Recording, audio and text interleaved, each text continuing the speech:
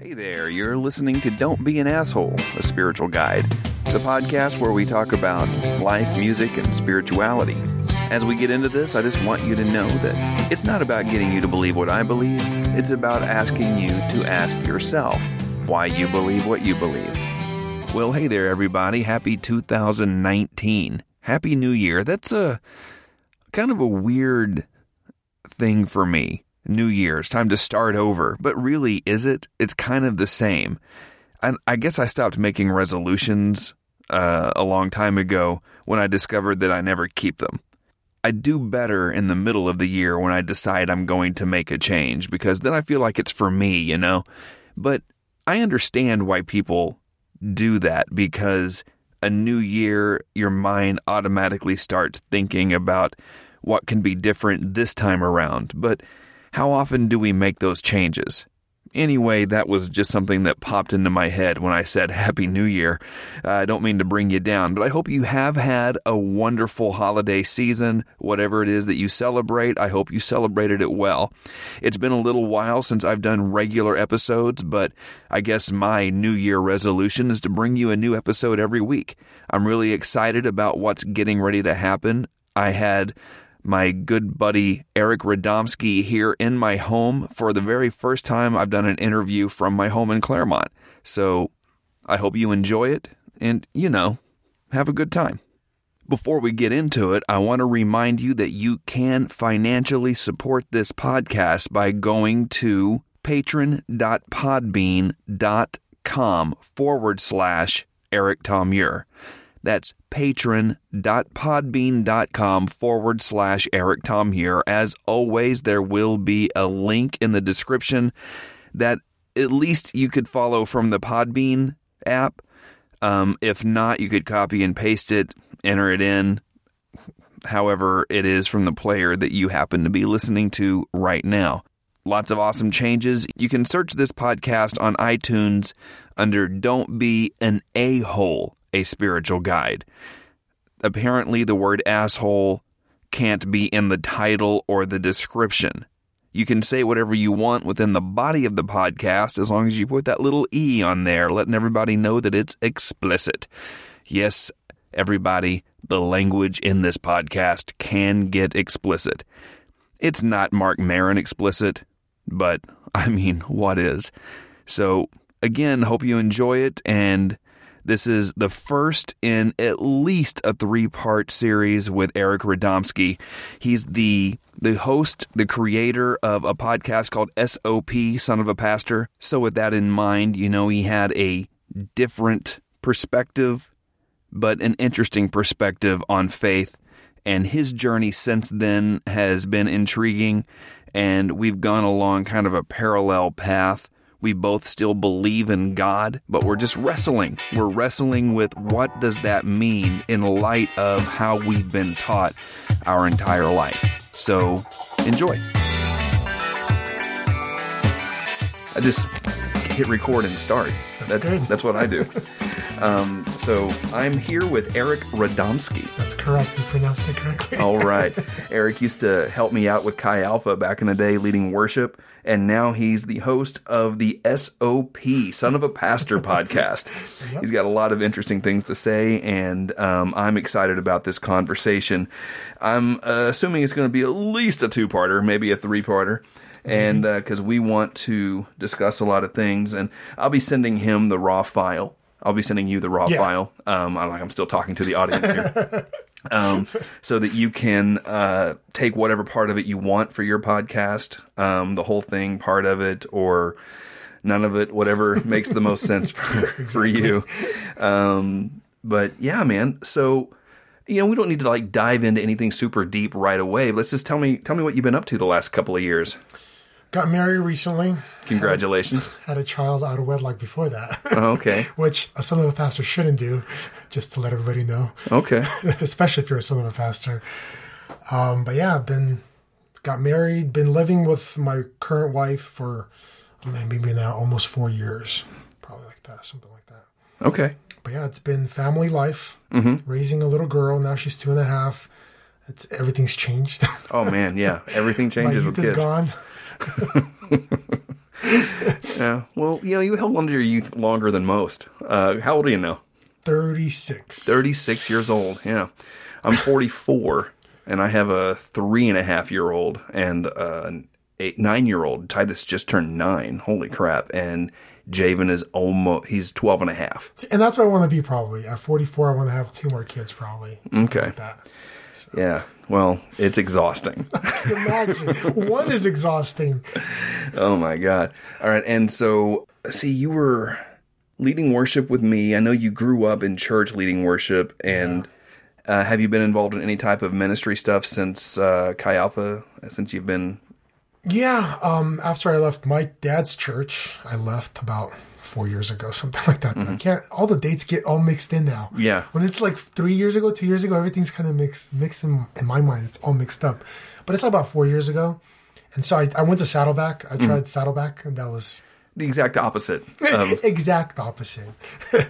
My dad used to ask me, "Do they speak in tongues in church?" That was his always question when I told him where I'm going. I'm like, "No." He's like, "Well, something's wrong with them," but. Aside from that, and then one of the guys from Saddleback, there was a worship leader because Karina, my wife, she started singing in the worship team in Saddleback. Mm-hmm. And so the worship leader there told me about a church that was really different. And I was living in Fullerton, it was in Placentia, so it was like next door. And there was a Vox, it's called Vox, Vox Church. And it felt like all the rejects went there. The people that left church, stopped going to church, and found this other church, and it was founded on the podcast. Okay. And I don't know if you ever heard of him, Mike Erie. He's a local pastor in Orange County, but he's from Ohio. And so I kind of got into that church for a little bit, started serving there, helping out. Mm-hmm. And he left, and I moved to Ontario, so I kind of left there. Right. But the only thing I'm still part of right now is a small group from Saddleback. Okay. We always get together every week, so it's about, it was 6 to 8 of us. Now it's a little less, but...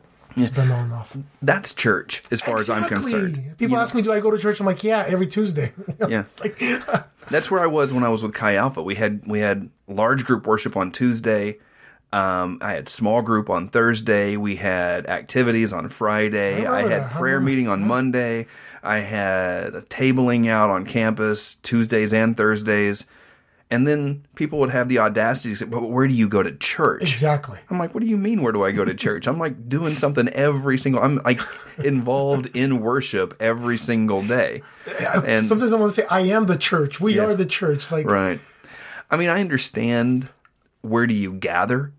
Where do you get fed, for lack of a better word? But small group, small group is where you get fed. That's where you are engaged in Christian community that lifts you up and that you're a part of something bigger than you are. And so, I mean, you don't have to plug in a microphone for it to be church, exactly.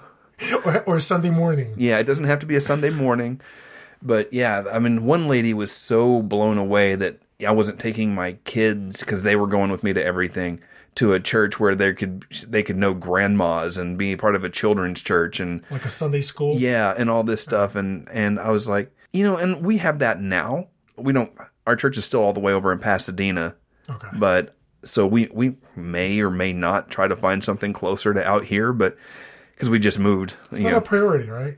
Yeah. It's not like I need a church. I need to find one. Yeah. So we go a couple of times a month. I mean, coming from the Midwest, coming from Oklahoma, and I think you grew up in a similar church, but it was Sunday morning, Sunday night, Wednesday night. And if you missed Sunday night once a year for the Super Bowl, you got a guilt trip like you wouldn't believe.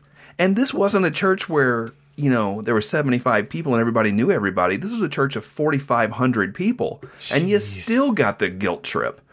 And I'm like, what if you miss a different Sunday night? You don't get the same guilt trip. If you miss a Sunday night, you know why you're gone. It's a Super Bowl. Oh, you're gonna miss the house of the Lord for the Super Bowl. People should get just as excited on a Sunday morning as they do when someone scores a touchdown. And I'm like, yeah, but we don't have to show it the same way. Exactly. It's two different things. It's not always the same thing. And yeah, same thing. We always got guilt trips for missing church, and ours was Sunday mornings. We used to have like 3 services Sunday nights, way back when I was a kid, it was Saturday nights, Wednesday nights. Yeah. I mean, I don't want to put my dad, because I'm son of a pastor, put my dad on smack right now, but he literally missed my high school graduation, my college graduation, because there was a church service. Wow. On those two, the moment that my graduation was. So it's like... it's an old school mindset where he would have felt guilty. Yeah, exactly. He would have felt like he was betraying the Lord because it was instilled into him that priorities, the priorities are all messed up. The wires got crossed somewhere. As a godly father, you want to be a father. You need to be able to be dad, before anything else. Yep. Oh, I'm way away from my microphone. No, it's okay. And it's like I'm not a professional voiceover artist. Are you putting anything in your tea under your table? What's under the table? Oh, it's just my hot water. It's virgin. Yeah, just like every good boy before they get married. Oh, yeah, that was also, instilled in as you're growing up as a Christian. So big. Oh yeah, I had the sex talks I got from my parents. You got some? I never got one. It was weird. It was weird. My mom was basically, you don't do it till you get married, and that was it. And my dad, so my parents got separated about 10 times or so when I was growing up. Oh wow. So one time I was 14, and this was a big one. They were pretty much going to get divorced.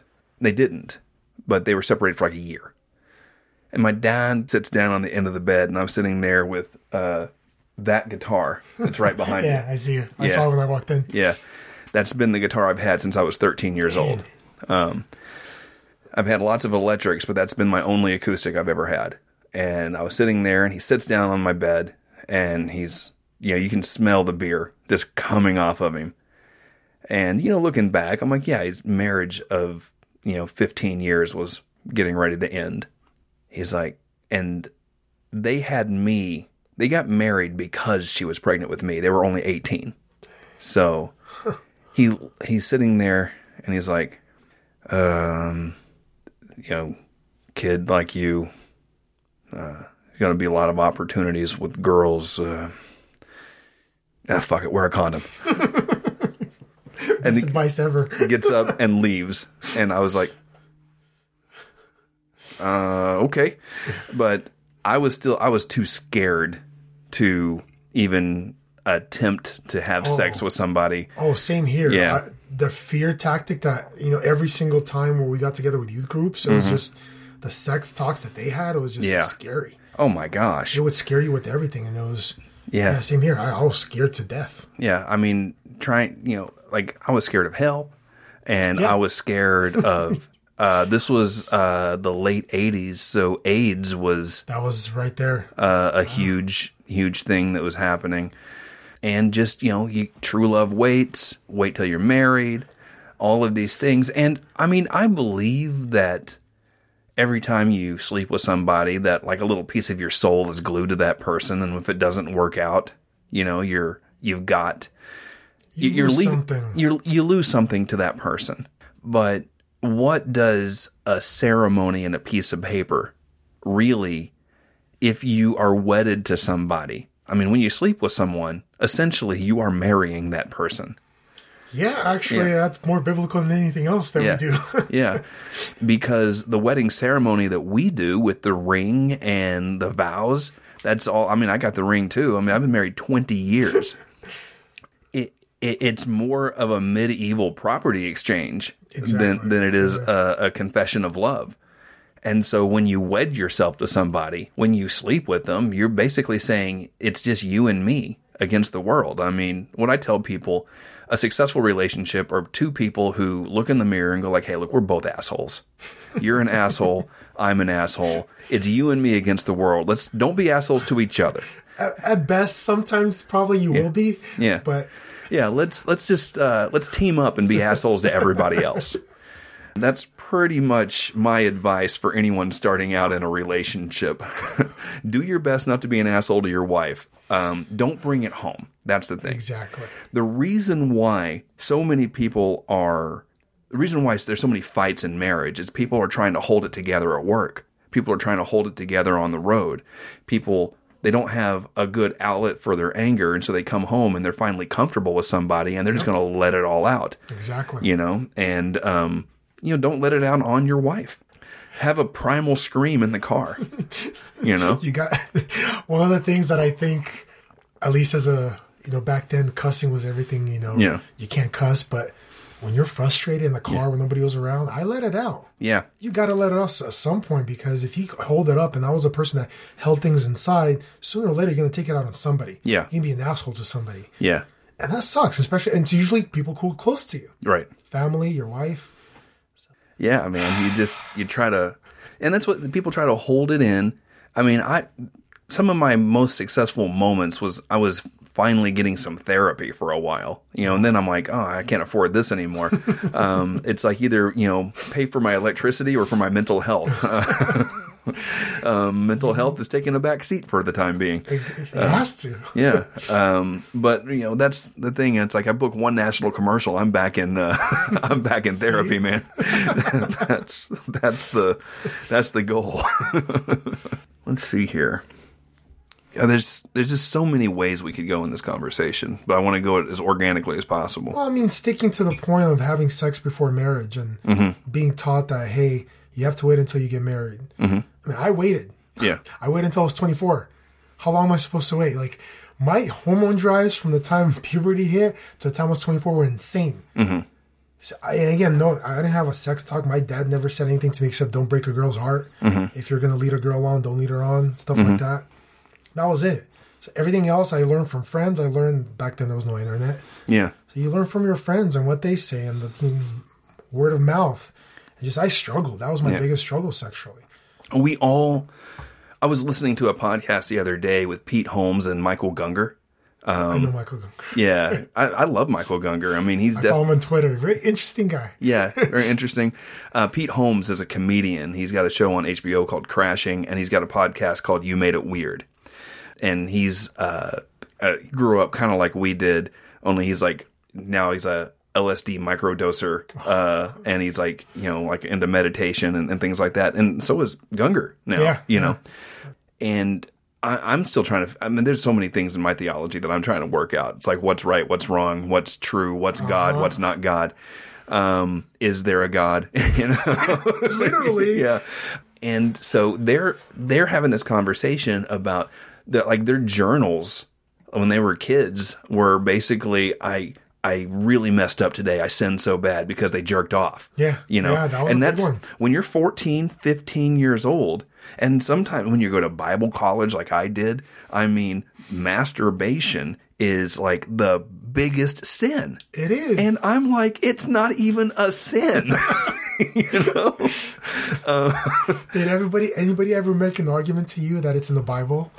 Well, someone spilled their seed on the ground, and that was, that's my dad. That was a big sin. That was a big sin. I'm like, the sin was that he refused to fulfill a duty. Exactly. Not that he jerked off onto the ground. Or he ejaculated prematurely. Right. Not to have a baby. Well, that is a sin. Well, yeah. Well, yeah. To prematurely ejaculate, because your wife is like, what happened, dude? Yeah. That's not really a sin. I'm just like, I'm like, hold on a second. No, it's a sin not to let her finish, is what I'm saying.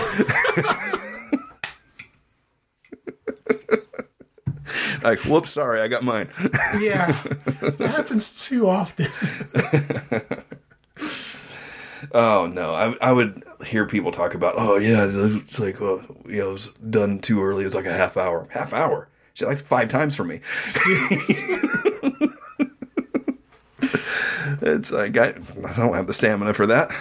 But from the time I hit puberty to the time first time I had sex, it was masturbation I knew it was a sin because it was told to us that it was a sin. Right. So it was just so hard for me to, when I did it, then I go back and I felt that shame. Oh, and that's the thing about church, is the church helping people, is the shame that the guilt and the shame on you. Yeah. I was telling someone the other day as a joke, because I knew what she would ask me the next thing. I was like, yeah, I might be a sociopath because I don't really understand guilt the way other people do. She's like, well, how are you a minister? I'm like, oh, because I understand shame. And there's a difference. Yeah, there's a huge difference with guilt and shame. Yeah. And my wife is always asking, should we do this? Whether it's like go somewhere, but I'm like, there's no should. It doesn't matter whether we do it or not. There's no guilt in not showing up to somebody's birthday party because I don't care. I got invited. There's this Christmas party tonight that a friend of mine is having over in Burbank. And I'm like, he's like, you going to come? I'm like, I would, but I don't want to. People don't like that. People like to hear that. Yeah. They rather hear a lie. Yeah. Than people be honest. Yeah. I'm because he and maybe one other person would be the only people I know. And I'm super uncomfortable in social situations where I got to I'm not going to stick. I wouldn't be able to just stick to him. It's his party. He's got a host, I'm like, what am I going to do? Go talk to some other guy? I'm not going to do that. You can bring a microphone. Yeah. It's like, I'm much more comfortable talking to 1,000 people than I am walking up and introducing myself to one person. Yeah. That makes sense. Yeah. It's so weird. Well, man, we jumped right into some heavy stuff right away. So we might as well go deeper into the sex thing. Sure. Yeah. And this is where the church to me really gets it wrong. And we talked about it before I turned the microphones on a little bit. Did. I don't even know if I'm going to say her name right, but Lauren Daigle. Daigle. I've never even heard of her until yesterday. Because I don't listen to Christian music. I don't listen to really new music, to be honest. I listen to an awful lot of Chopin right now. That stuff from 1868 and stuff. Wow. Hey. Yeah. And the Beatles and the Stones and things like that. Just to me, it's the same thing. To me, new Christian music is like Third Day. That's so old. Yeah, I know. No, a friend of mine on Facebook, I've never actually met her in person, but her and her husband were pastors, and so we connected through a pastors group on Facebook, and I really like a lot of the things they had to say. They seem to be kind of in my ballpark. But she was basically like, it hurts me to my soul when people put Lauren on blast for basically saying she didn't know if homosexuality was a sin. And the comment section on that blew up. And so I dug in a little bit deeper, and there were the people who were like, well, I don't even like her music. I'm like, that has nothing to do with the point. I rather listen to Celtic worship. Oh, aren't you so isn't that deep? Facebook on any issue? You just get some weird comments in there? I know. It's like so far out of left field. It's like, all right, yeah. It's like, well, I'm just so disappointed in her that she didn't stand for truth when she had the opportunity. Well, what's the truth? Exactly. What is the truth on this? She said, I don't know. Take a look in the Bible and come up with it for yourself, because I'm not God and I don't want to judge. But the thing is, someone asked her that. I mean, it all started because she performed on the Ellen DeGeneres show. And people were like, how could you do that? Ellen is gay. And so how can you support that? And so here's a quote in the article that she got in trouble for. She went on to say, Ellen is just a bundle of light. She is so joyful. She was so kind. How many people in the church could that describe? I can't think of a person. A small. I used to work with a girl who's now a pastor's wife who probably fits that. And she was too bubbly, too happy for me. Like a Joel Osteen? Yeah, kind of. Always smiling. You know what? God loves you so much. No, she was just really, really bubbly and kind and always looking for the good in people. And I'm like, sometimes there's no good in people, So I'm like an Eeyore, and she was a Tigger. And it was not a good matchup. So I never heard of Lauren before, but yeah, same here. I've never heard of her. I'm on her side. I would have to agree because yeah. Her quote was, "This is the first time in my career that I've been genuinely getting criticized." And this was before she even said what she said, because she was performing on Ellen. "The second you step outside what people want for you, what people want you to do, if it doesn't fall in line with what they want, that's when the criticism comes. Yep. What I got to thinking about was people were like, well, she should stand for truth because the Bible is clear that homosexuality is a sin. It's not that clear. And I'm like, is it though? First of all, is it a sin?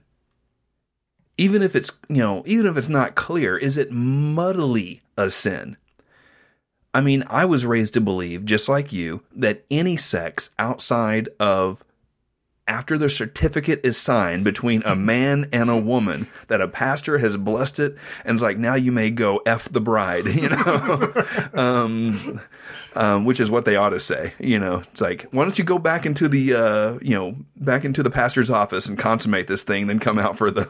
Exactly. So I guess one of my questions raises up is always when people generally use the word homosexuality is, well, what are you really talking about? Mm-hmm. Are you talking about a person having same-sex attractions to people? Or are you talking about actual people having sex? Right. Like, what are you talking about? Because there's so much in homosexuality when you use just this general term and call it, oh, that's just a sin. What is the sin? Right. The act? Okay, we can talk about that. Sure, the act can be a sin. There's certain passages we could go to. And I did some research. Sure, I could see that being a sin. But if somebody has a same-sex attraction to somebody else, is that a sin? Is having an unhealthy attraction to Jennifer Lawrence a sin? Jennifer Lawrence. Hmm? She's an attractive young woman. I mean, I have other girls in mind, but well, I was trying. All the girls I thought of are like 50-year-old women now, because when I was a kid, I'm like Cindy Crawford. Yeah, actually, same here. Yeah. And so now I'm like, wait a second, who's younger? I'm like, oh yeah. It's like, because I don't know. I mean, I'm only attracted to people that are really close to my age. So when I used to get hit on by college girls when I was doing Chi Alpha, I'm like, oh, honey, you need counseling. This is not healthy for you. See, I'm trying to think of this one girl. This was back. What is that movie? My Cousin Vinny. You know the movie. Oh, Marissa Tomei. Oh, she's the one for me. She's really attractive. She's the one for me. Yeah, and she's in her 50s. Yeah, for me, it's Selma Hayek. Oh, wait, Selma. She had that period. Yes, yeah. I agree. Yeah. This role she had on 30 Rock, I loved it so much. She played Alec Baldwin's maid. Oh, didn't watch that show too much. It was a hilarious show. I loved that show. But she was like, they had this conversation about McDonald's dessert called the McFlurry, and she's like, I love the McFlurry. She's like, oh yes, McFlurry is the king of desserts, but in Puerto Rico we call it Señor Flurry. I'm like, what? No, you don't. He's like, so what are you? Puerto Rican. No, but what do I call you? Puerto Rican. That doesn't sound right. It doesn't. He's trying to figure out, how to not be racist. Oh my gosh. Yeah, for me, I really don't like when people talk about the Bible. Like, to me, the Bible means. It's like, well, to me, or the Bible means. Doesn't it go back to the whole personal relationship? Yeah. I'm quoting. Yeah. In air quotes, he said personal relationship. So, someone brought up something that was interesting to me, that when Paul was talking about homosexuality in those passages, like in Romans, he basically made up a new Greek word. And it wasn't used before, yeah? Yeah, it wasn't used before he used it. He took a word out of the Septuagint, did I say that right? Out of Leviticus, and kind of changed it a little bit to give it a new meaning. And I was reading this website earlier today saying if Paul really wanted to talk about homosexuality, the act is a sin, there was about 15 or 20 existing words he could have used to describe that act. But this act... what he was talking about is most closely related to temple prostitution, which is something that was a huge deal. And then you brought something up about the Roman situation. Why don't you talk about that a little bit, unpack that a little bit? Yeah, I mean, I started looking into the history of the Roman Empire and how they believed in gods and how sexualized their culture was. This was not a culture where they did not have sex. They were promiscuous. No, it was... Compared to what we're going on today, it was crazy back then. And so one of the things I found out that if you had back then, you didn't have money equated to slavery to slaves, ownership to cattle, possessions. So, I mean, if you're the head of the household and you have kids, you have servants, you can have sex with anybody you want. As the man of the house, you have the right to go in and have sex. Male, female, it didn't matter. As long as you're not being dominated. Right. If you were being caught dominated, death. That sexualized culture Paul and the church was growing in, I mean, that was... They were living in it. And I feel like Paul also had to reference that, especially speaking to the church in Rome. Mm-hmm. So every time I look into those verses, I'm kind of... One of the things I've been doing is when I'm reading, for example, the letter that Paul writes to the Romans, I'm trying to put myself in their shoes. Right. What kind of culture are they in? Right. What are they going through? Because we can pick these passages from the Bible and try to make our arguments for it today, but he was writing to a specific church, a specific time, for a specific purpose. Right. We have to read it that way. Mm-hmm. So, talking about this issue, we have to read it that way. They were surrounded by people who the head of the household could basically screw anything or anyone they wanted to, and that was culturally acceptable. Yep.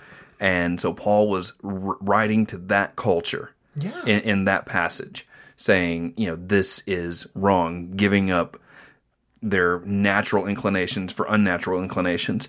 And, I still read that, and there's still a part of my conservative upbringing that still wants this, so I still struggle with it myself. Let's hold for just a second. I'm just going to, I'll delete the silence, but I think I left the stove on. Okay. You don't pause it? No. It's easier just to leave it out. I was just afraid that I was burning up the kitchen. Once that thought hit my head. Well, yeah, it's crazy. Yeah. I'm like, oh my God, I didn't leave it on. We might be meeting Jesus today. Yeah. Yeah. I was like, oh no.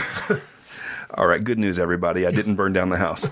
All right, which is unfortunate that we stopped because we were really on a roll. But my head just got so messed up with, like, if I left that burner on, the water's all boiled out, and my kids are playing video games. They're not going to notice the house burning down. So, playing Minecraft right now. Nice. Yeah. So there I am, watching this argument about Lauren Daigle, and I'm just like, yeah, who are we to judge? And then once you start pulling on some certain threads of your upbringing, as I always do, where does it stop? I mean, you start. It's like that song. If you want to destroy my sweater, pull this thread as you walk away. My sweater has been utterly destroyed. I don't have a sweater anymore. Yeah. I still believe that there's a God. That he's out there. Is he the God that I grew up believing in? I don't know. Same here. Yeah. Well, that was part number 1 with Eric Radomski, son of a pastor podcast host. I hope you enjoyed it as much as I did, and I'm looking forward to bringing you parts 2 and 3, and possibly even 4, because, we talked for a long time. All right.